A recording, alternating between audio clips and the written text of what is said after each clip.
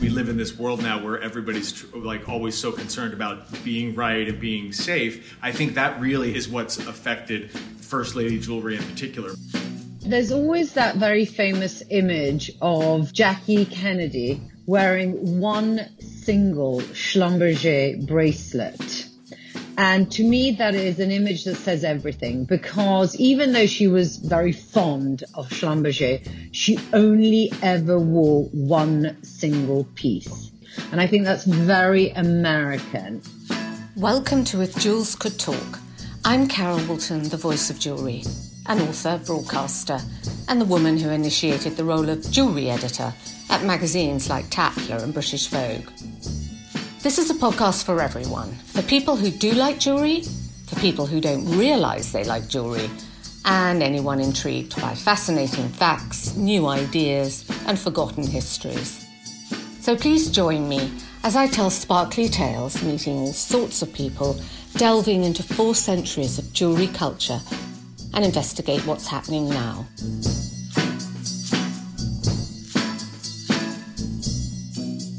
Jewellery may be small, but it does a lot of heavy lifting in terms of messaging. And jewellery worn by First Ladies, whether in the White House or Elysee Palace, can make a subtle but powerful statement. But recently at state occasions, have they looked quite glittering enough? That's what we're going to explore today. First Lady jewels, what they have looked like and what they should look like. I'm delighted to be joined by jewellery designer Francesca Amfitheatroff, who's brilliantly placed to look at jewellery style on both sides of the Atlantic, having been the first female design director of Tiffany in New York, and now in Paris she is the artistic director of jewellery at Louis Vuitton. And Frank Everett is here with us, who's described as the Pied Piper of the New York jewellery scene. He has a vast knowledge of jewellery history, and there aren't many important jewels that haven't passed through his hands at some point in his role as Senior Vice President of Jewellery at Sotheby's in New York. Hello Frank, I'm so happy you joined us today. Hi Carol, so nice to see you. And where are you at the moment? You're in New York? I am in New York City, where I have been for a year. And very happily so at the office since June. And Francesca, I'm so delighted you're here to join us too. Where are you at the moment? Thank you very much. I'm thrilled to be with you. I'm also in New York. Ah, you're not outside in Connecticut? I normally am in Connecticut, but today I'm in New York. Great. Well, we're going to talk about US style, so you're in the right place. And Frank, I wanted to ask you, how do you define what is American style, and does it differ from French fine jewellery style? Do you think there's a big difference? I think there is, and I think a lot of it stems from fashion. When we think about what's truly American fashion is sportswear, right? So you go back to the mid-century and Bonnie Cashin and that kind of a thing, and I think there's a real outgrowth of that kind of sporty, wearable feel to American style. I think American women really get daytime jewelry right, almost more than they get evening jewelry right, because they're comfortable wearing it. And that's what I love. I love that. I like jewelry that's worn every day. So for me, American style is, I don't want to use the word casual because that's not really it, but it does stem from a more active life and a more wearable feel to the jewelry, if that makes sense. French fine jewellery was set by the Versailles Code, Marie Antoinette's time, around what was sort of suitable motifs to be used in fine jewellery. So do you think in Europe, we have that historic, aristocratic thing that jewellery has to be? Yes, I agree with that 100%. And I think it's split probably post-war. You know, so if you think about the great American families in the late 19th century that wore jewels, where did those jewels come from? Well, they started with Charles Louis Tiffany buying the French crown jewels. So I think the styles were completely similar up until a point. And again, I feel like it was that kind of post-war, mid-century moment where it really defined itself as an American style and set itself apart. And Francesca, you've got your European heritage, but you've been living in the States. You've been creative director of Tiffany, you're creative director of the French fine jewellery brand Louis Vuitton. And so you're perfectly placed to sort of notice the difference. What's your view about French versus US? You know, there's always that very famous image of Jackie Kennedy wearing one single Schlumberger bracelet. And to me, that is an image that says everything, because even though she was very fond of Schlumberger, she only ever wore one single piece. Not more, not two, not three. And I think that's very American, is you do wear jewelry, but you just wear very few pieces. Whereas European women, and especially aristocratically, they would wear jewelry as a sort of diplomatic kind of language, right? Everything had a symbolic meaning. And so there would be a lot of pieces layered one on top of the other. And American women do not do that. And American women that are in the public eye would never do that. There is a restraint and therefore a different kind of elegance, and therefore it's also more casual. So, Frank, what do you say the daytime look is when you say American women are so good at daytime jewelry? I think, like, to echo Francesca, one great chunky gold bracelet, and then maybe no earring, no necklace. Or maybe it's just a great earring, even a drop that's kind of dramatic during the day and nothing else. I so agree with her about that one great piece. And then you never look too fussy, it's and it's just wearable. So to me, that kind of that bracelet, to me, that's sort of the standalone thing. If you can get that one, I always tell women when they start out collecting, that is the first thing to go for. Even if it's unsigned, go for like a 40s or a 50s chunky gold bracelet. That's the building block that you never take off. There's a definitive White House style, isn't there? And I think let's sort of leave the Trump administration out of it, I think. But usually... With pleasure. First ladies go for pearls, don't they? Yeah. And Melania didn't. No. I think Kamala's bringing them back to the White House. Pearls are very interesting and it's a complicated subject, I think, particularly with American ladies and the White House, and when they're in vogue and when they're fall out of fashion. They're easy. I think there's something very egalitarian about a strand of pearls. I think, again, when cultured pearls became popular, every woman had a strand. So it became sort of a benchmark piece of jewelry. That was the first piece for most young women in America. I don't know if that's the case necessarily in Europe, but, whether it was a 16th birthday gift or whether it had something to do with a confirmation at church or a coming out or college graduation, that strand of pearls was very meaningful. They had a wonderful marketing tool in America to start with one pearl, and each year on a little girl's birthday, she got another pearl so that she would have a full strand when she reached womanhood. So pearls are very, there's a real emotional attachment to them. When I started thinking about this subject, and first ladies in particular, I've a long time bemoaned the fact that I think Barbara Bush actually hurt the pearl business a little bit, because I've had so many women that do not want to look like Barbara Bush. It's as simple as that. They just say that's my mother's look. I don't want that. I don't want to wear those pearls. And now that I'm older and my clients are older, I still have women that are maybe Barbara Bush's age that say, I don't want to wear pearls because I don't want to look like Barbara Bush. So that was a big impact, I think. But there's, we all know there are many ways to wear pearls, and there's the whole other end of the spectrum with, the Chanel look and loading on the strands and all of that. So when I looked at it, I thought it goes right back to Mary Lincoln, because Abraham Lincoln purchased a pearl necklace and bracelets from Tiffany for her to wear at his inauguration. And I wondered if it sort of becomes political, that it's gone beyond style now and they're wearing it to pay respects to their predecessors and the continuity of democracy. Absolutely.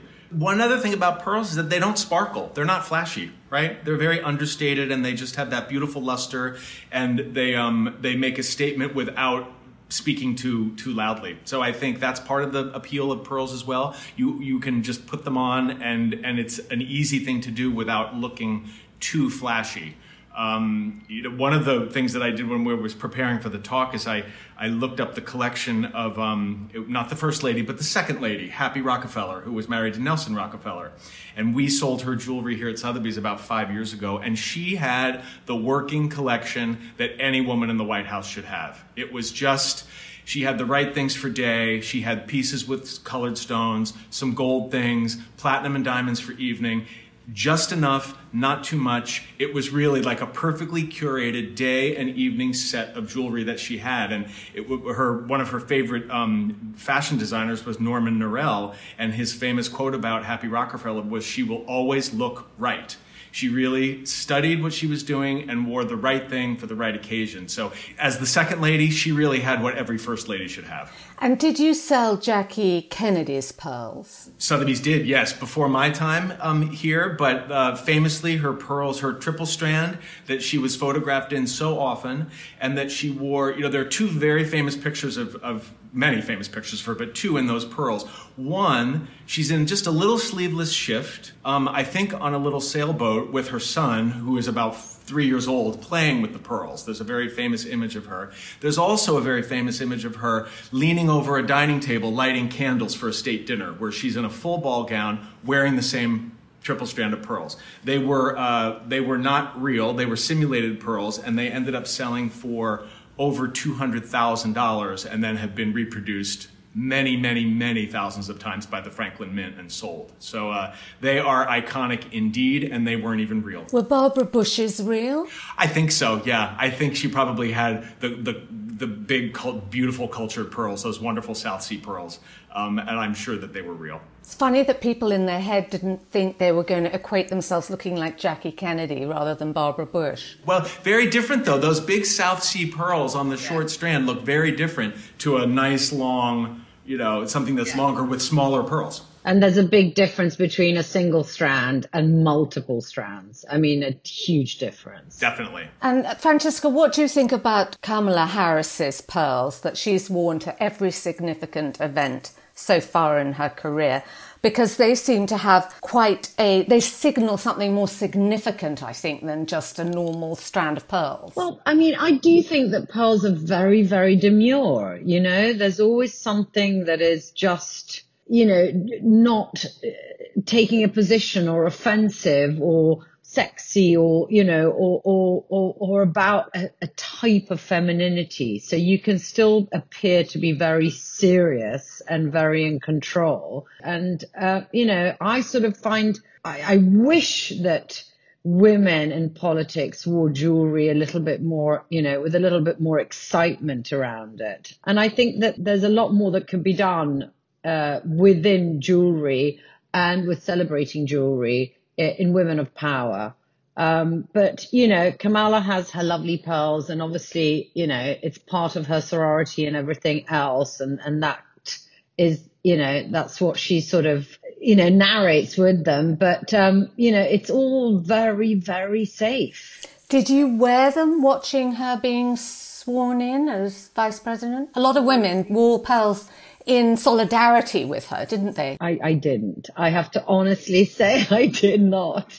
Nor did I. I'm very, very excited that we have Kamala as vice president, but I did not wear pearls. But I think you're right when you say that they're innocuous and safe, because I think, in the 80s in England, Margaret Thatcher stuck to pearls. And I think, in a way, it was so, as you say, a sort of inoffensive facade that she could hide her strength behind. It wasn't too challenging. Do you think diamonds are too sexy and challenging for women in the political arena? I do, actually. I really do. I think that they are, in particular in America, I think that diamonds have, a very specific reflection of wealth, because the way diamonds are worn in America, it's always the stud, it's always the pendant, it's just about the stone, it's about the size and the cut, and it doesn't really include design or flair.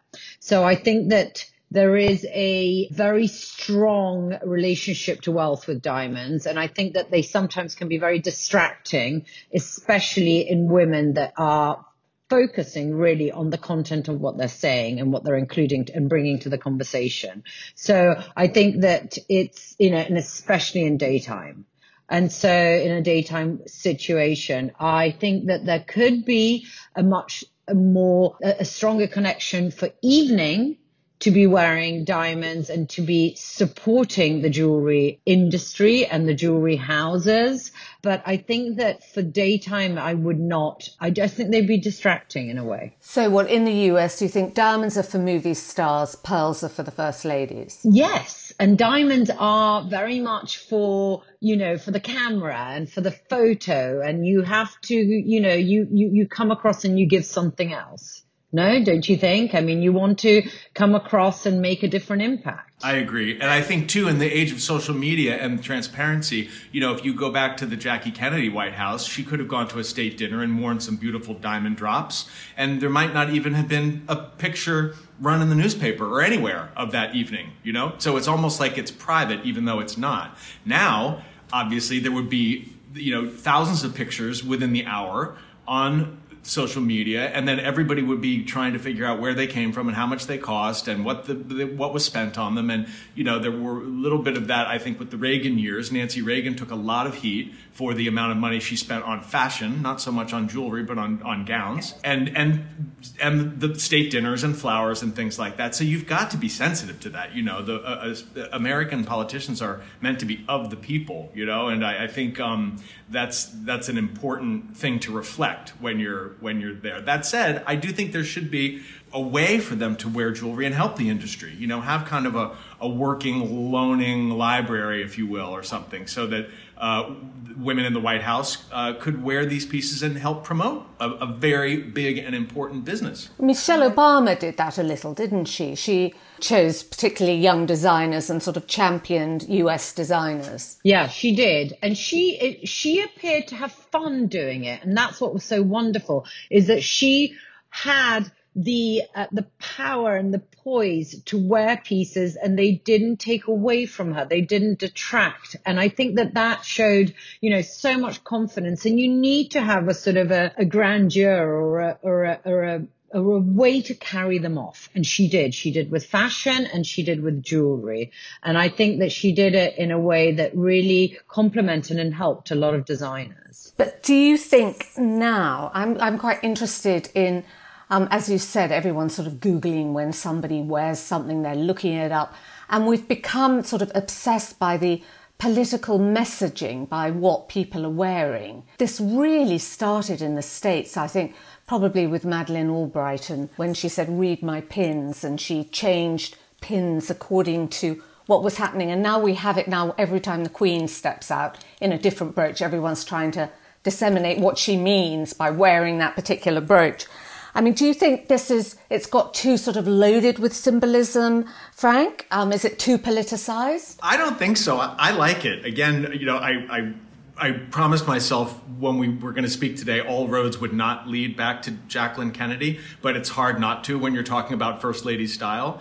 But she was obviously a master, again, in fashion, working with Oleg Cassini to design dresses that fit occasions, particularly when she was traveling or when she was welcoming people from other parts of the world. She would honor their culture or their traditions in that way. And I love it. I love what Madeleine Albright did. I love the guessing game with the Queen and wearing the brooches. And I think, why shouldn't you make statements and use the jewelry especially to, I mean, in the case of the Queen of England, she's got many options to use, right? To send messages. But yeah, I think it's a great idea. Why not? Well, the Queen always used her sort of thematically. If she was visiting Canada, the diamond maple leaf brooch would come out. But I think post Nancy Pelosi, post Lady Hale over here wearing her big spider over the proroguing of Parliament, I think now everyone's reading into everybody's. It's called sort of brooch warfare. You have to look and see what the brooches are saying. Do you think actually people know their politics, they know what they stand for, and they'd rather know about the woman? Yeah, I think so. I think that we've sort of become a little bit too flat in expecting everybody to conform to, to a sort of a perfect notion that we have of being unpersonal, right? Of putting forward so much how women now enter into this field. They do so with so much trepidation. And in a way, I always kind of have this story in my head, which I wondered what would have happened if, John Kennedy hadn't been assassinated, Marilyn Monroe hadn't died. John divorces Jackie and marries Marilyn, and Marilyn Monroe becomes the first lady. She comes into the White House and she really, really tries to get it all absolutely perfectly correct. But of course she doesn't, and she gets it all a little bit wrong. And she leans on her movie stardom, and of course is just, the clothes are a bit too much and the jewelry is too sparkly and there are too many diamonds. And wouldn't that be so great? Because this idea of always having to conform and always having to be just on the right side of cautious is so dull.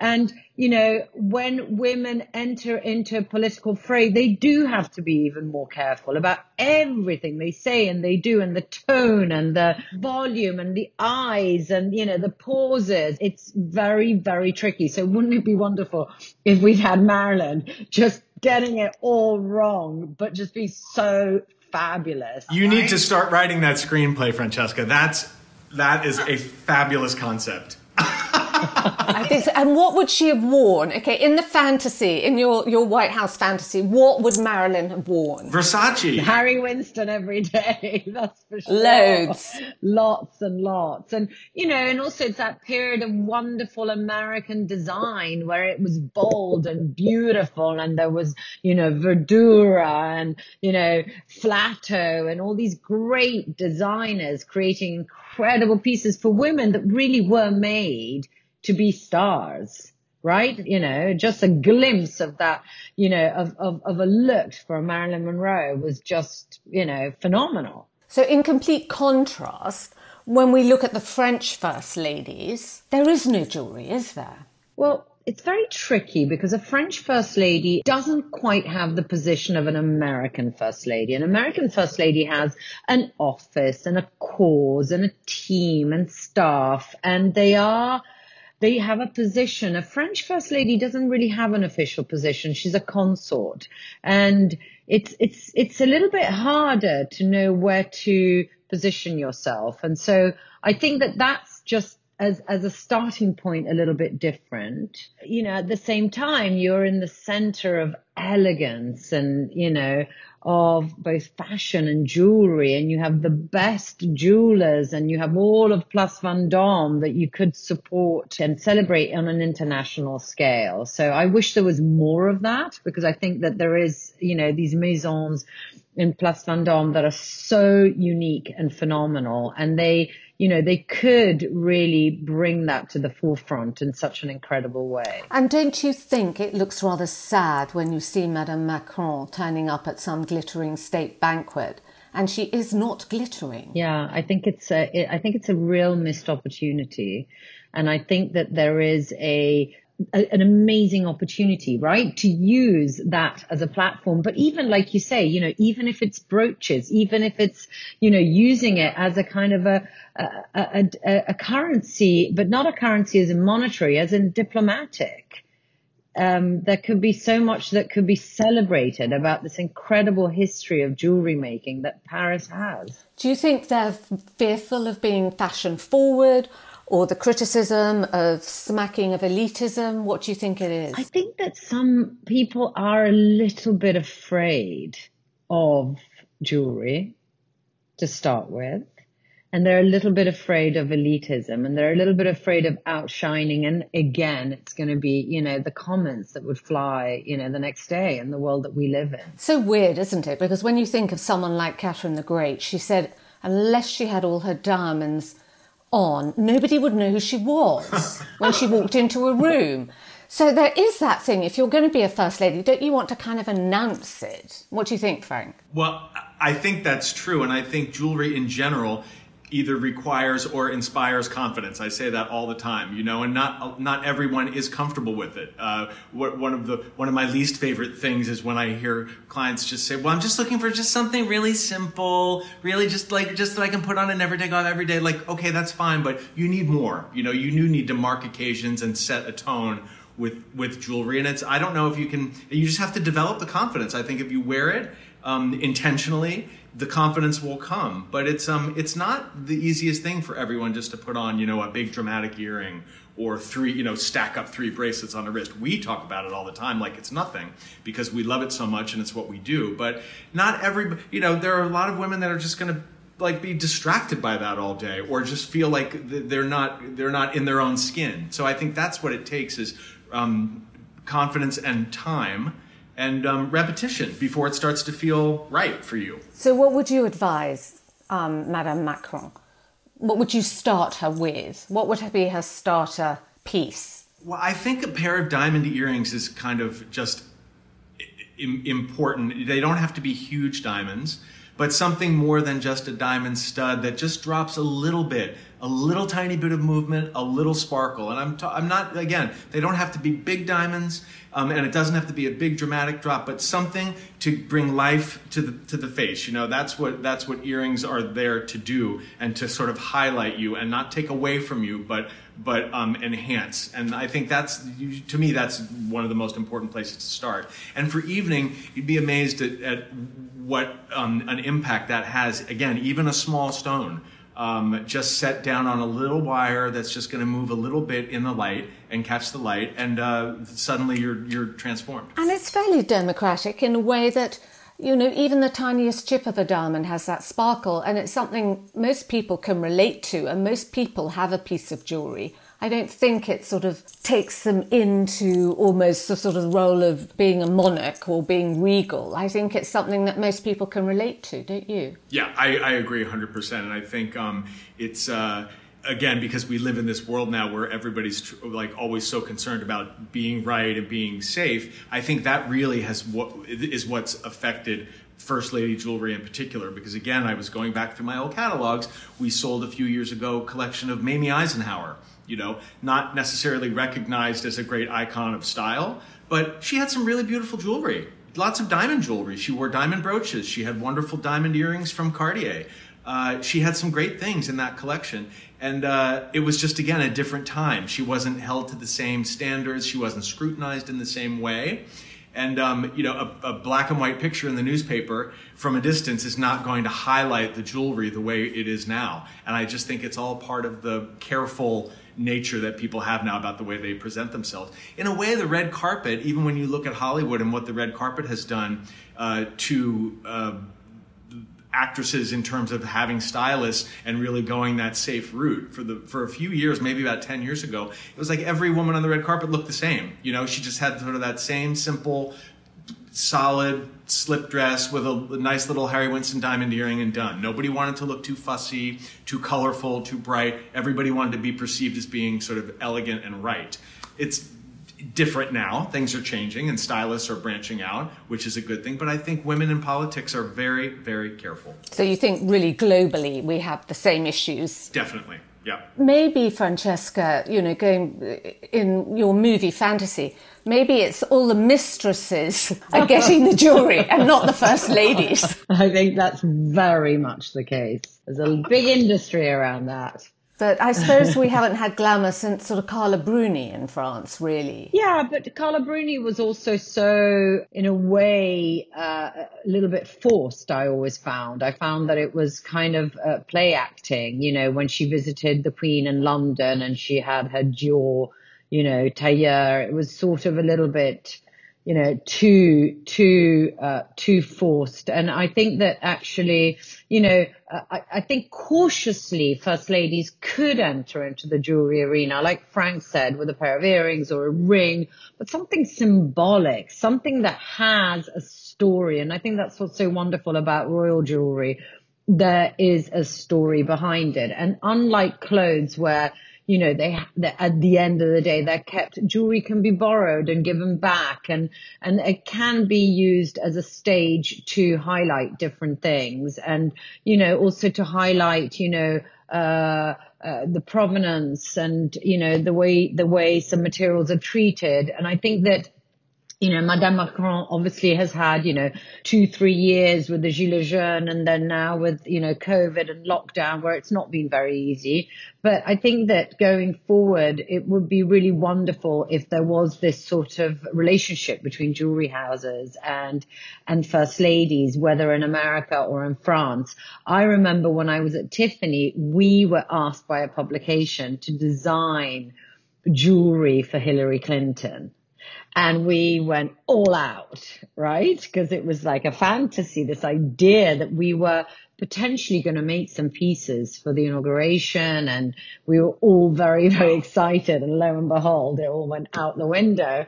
But it was interesting. It was a very interesting exercise to do because, of course, we went completely over the top.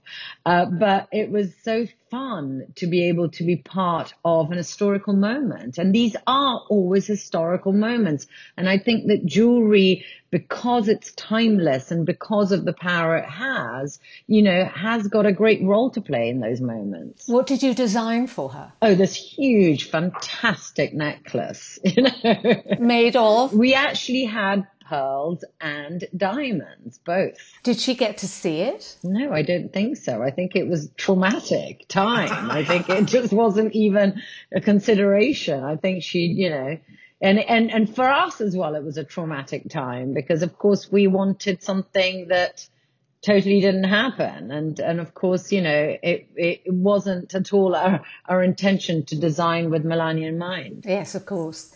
And Melania didn't really wear any jewelry, did she? No, she really didn't. And she didn't even support American fashion that much at all. So, it was a very odd time because there wasn't that relationship even with designers and supporting designers and the industry. And, that there really is. I mean, it really is such a huge, incredible opportunity that, people that are in the public eye so much can have to the industry. Yeah, I think one of the things that was so amazing about Michelle Obama's style, too, is that those clothes may have been given or borrowed from all these designers, American young designers, but they always look like things that she would have chosen. They always look like her style. They always look like her. And I think that is an important thing, too, right? So you're going to develop your own style while you're still supporting young designers or American designers. And that, I think, is remarkable that she really did that. But I still think there's a place for important jewelry at certain state occasions in the White House, and they could be loaned. I think if it were clear that things were on loan and not owned, that maybe it would be more palatable the way it is at the Oscars, that a young actress maybe didn't buy her own necklace, but she's just wearing it for the evening. And I just still think, there should be more important jewelry in the evening on special occasions. So maybe countries should have a national collection that they build up that is there available to be worn on these occasions just for their tenure of office. Yeah, or relationship with different houses that are happy to loan pieces and, that can be insured for different occasions. I mean, these occasions have such important people who attend and are very, very secure that I think that this could easily happen. But would a big fine jewellery house, Francesca, then worry about the politics of the person who is wearing their piece? Yes. I mean, that's to be taken into consideration, absolutely. But I think that there's a possibility that there are these relationships and they exist as they do for fashion. It's still the same. I mean, if there is a relationship between that particular person who is in the presidency at that time and there's a relationship that is real, absolutely. I think it could happen. Yeah, I do too. I don't see why they couldn't assemble just from some of the great American houses, like a working set of jewelry, a trunk of loaned jewelry that could last the 4 or 8 years, however long the administration was in there, and help promote. And it can be just, great wearable daytime pieces that are not going to send too much of an elitist message, but just look good and help the industry. Oh, sorry, I was onto tiaras that you could then display in the White House in a particular room. Oh, Oh, Carol, okay. Wow. That's another story. Do they have a ballroom in the White House? I don't think they do. No ballroom. I'm sure that there's space. Yeah, I'm sure there is. But I think the etiquette of when you can wear a tiara is very particular. I'm not quite sure that in America that would translate that well.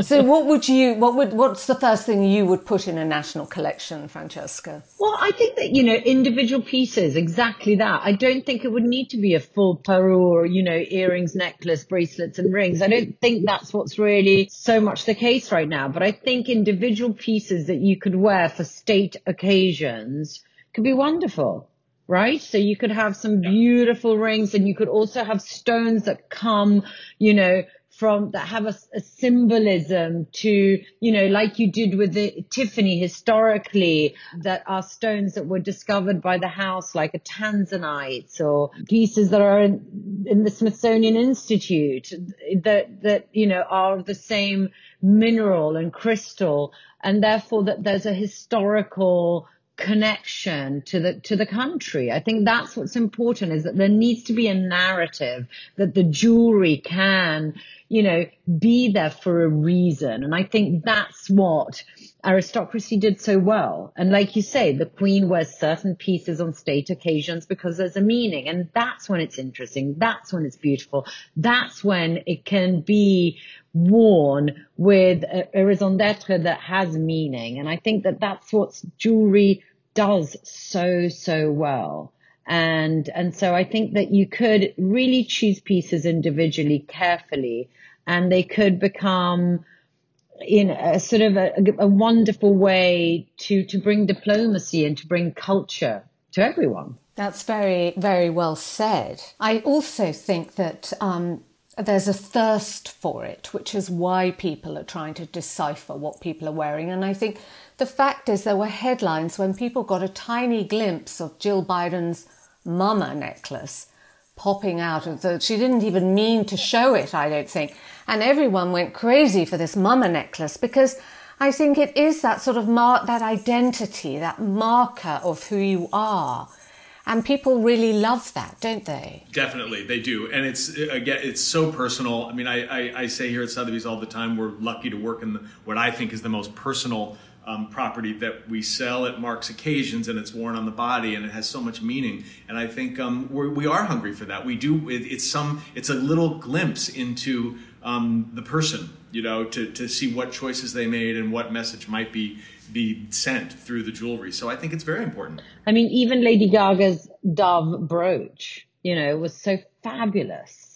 So imagine if that hadn't been there. I mean, it would have just the amount of optimism that brought at that moment. It was just so wonderful. It was very powerful, wasn't it? Yeah. So do you think post this period, this pandemic period, do you think there will be a more optimistic feeling to actually dress up and for us to wear what we own and go out there and look fantastic and dress up? Absolutely. I mean, come on, there's a limit to, how much kind of elasticated waistband and slip-on Uggs.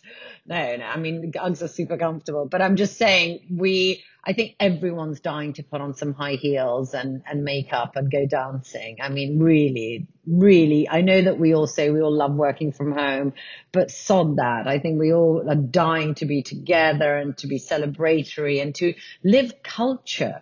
We have been bereft of culture for over a year. It's incredible how much, the love of just being around beautiful concepts of the imagination just feeds us. And fashion is such a reflection of who we are and what we feel, that I think we're all desperate for some sparkly diamonds to be showered over us and to really enjoy it and go out and celebrate. Yeah, I agree 100%. And I also think people are going to be so excited to get back in shops again. I think in-person shopping and one-on-one relationships with the house and the person that you work with are going to be more important than ever. So I'm really looking forward to that when we get back to it, which, maybe late this year, maybe not till next year, but whenever it happens, I think there will be a strong swing in the direction of doing everything in person because we've been on these devices so much. And what are we going to wear? Everything at one time. It's going to be like Christmas every day, when it's always a little bit too much. So what will the trend be, Francesca? What should we expect? I just think we just are going to be seduced by beauty and by craftsmanship, right?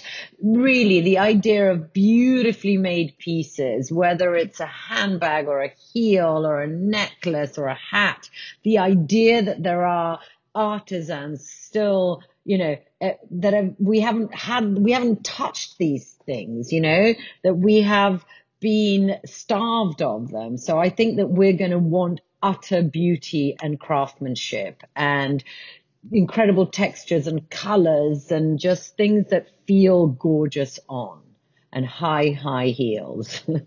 Frank, what do you think people are going to be buying? I think Francesca's on the right track for sure, in that it's going to be, in my opinion, about one-off pieces, bespoke things, really special. And I don't mean just, grand, expensive, high jewelry things, but just craftsmanship, artisanship, a return back to handmade things. I think vintage pieces especially will continue to do well because of the history and the romance attached to them. But I think it's just going to be about unique things and not so much getting something that's in fashion that everybody has, but maybe making a little bit of a personal statement in your choices. Yeah, and I think colored stones. I think colored stones are going to have a huge moment. I think that people want to feel happy and good. And I think color is just so seductive. So I think that people will be wearing bigger pieces and making bigger statements. And as you said, very, very personal. So we're all going to aim to be Marilyn Monroe in the White House. That's the look. Good goal. That's going to be our mantra. Okay, you heard it here first. Francesca, thank you so much for sharing your secret movie and your thoughts about jewellery. And Frank, thank you so much for being here and sharing your vast knowledge about jewellery with us. My pleasure.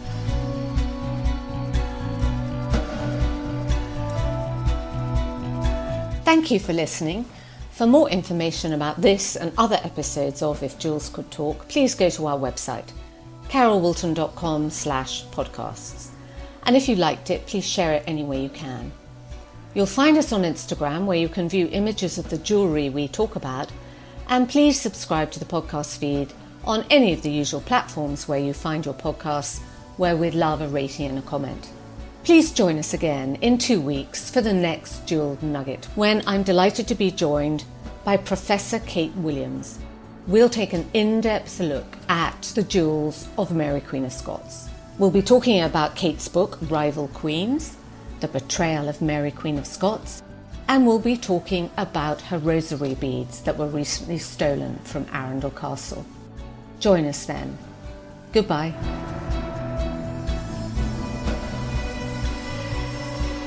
If Jewels Could Talk with Carol Wilton is produced by Natasha Cowan, music and editing by Tim Thornton, graphics by Scott Bentley, illustration by Geordie Labanda, and you can find me on Instagram at Carol Wilton.